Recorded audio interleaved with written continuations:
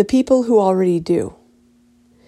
There's a beautiful realization that happens when you start to love yourself and you look around in awe at the people who already do, and you can't believe they can see all the shit you yourself have been jettisoning overboard and trying not to look at, but they see it all and they still think you are wonderful.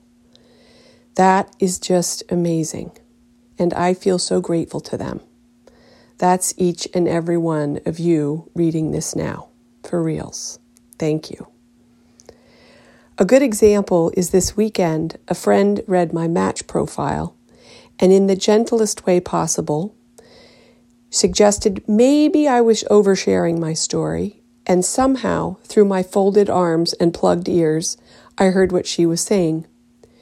She whispered to me that I'm a delectable feast, but instead of offering just an appetizer to my meal, I'm describing the entire menu in exquisitely crafted language, mind you, detailing what delight will appear at every course, when to expect it, how to savor it, what to avoid if you have certain allergies, and how I like to be complimented on my cooking. In the end, I felt from the side my profile was too naked, and I wanted to pull a robe on and scale it back to a happy hour menu. I bet I'll actually get a few more nibbles. I could see how I was not retaining any mystery, not allowing there to be a hunt. As I've been highlighting the terrain in topographic maps with little descriptions of each area.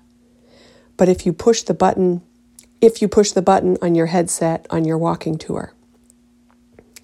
To allow myself to be discovered instead of being an all-you-can-eat buffet is another opposite idea I'd never have had unless my friend who loved me suggested it. Dating is so counterintuitive. I wonder how things will turn out doing it in a totally new way. I'm hopeful.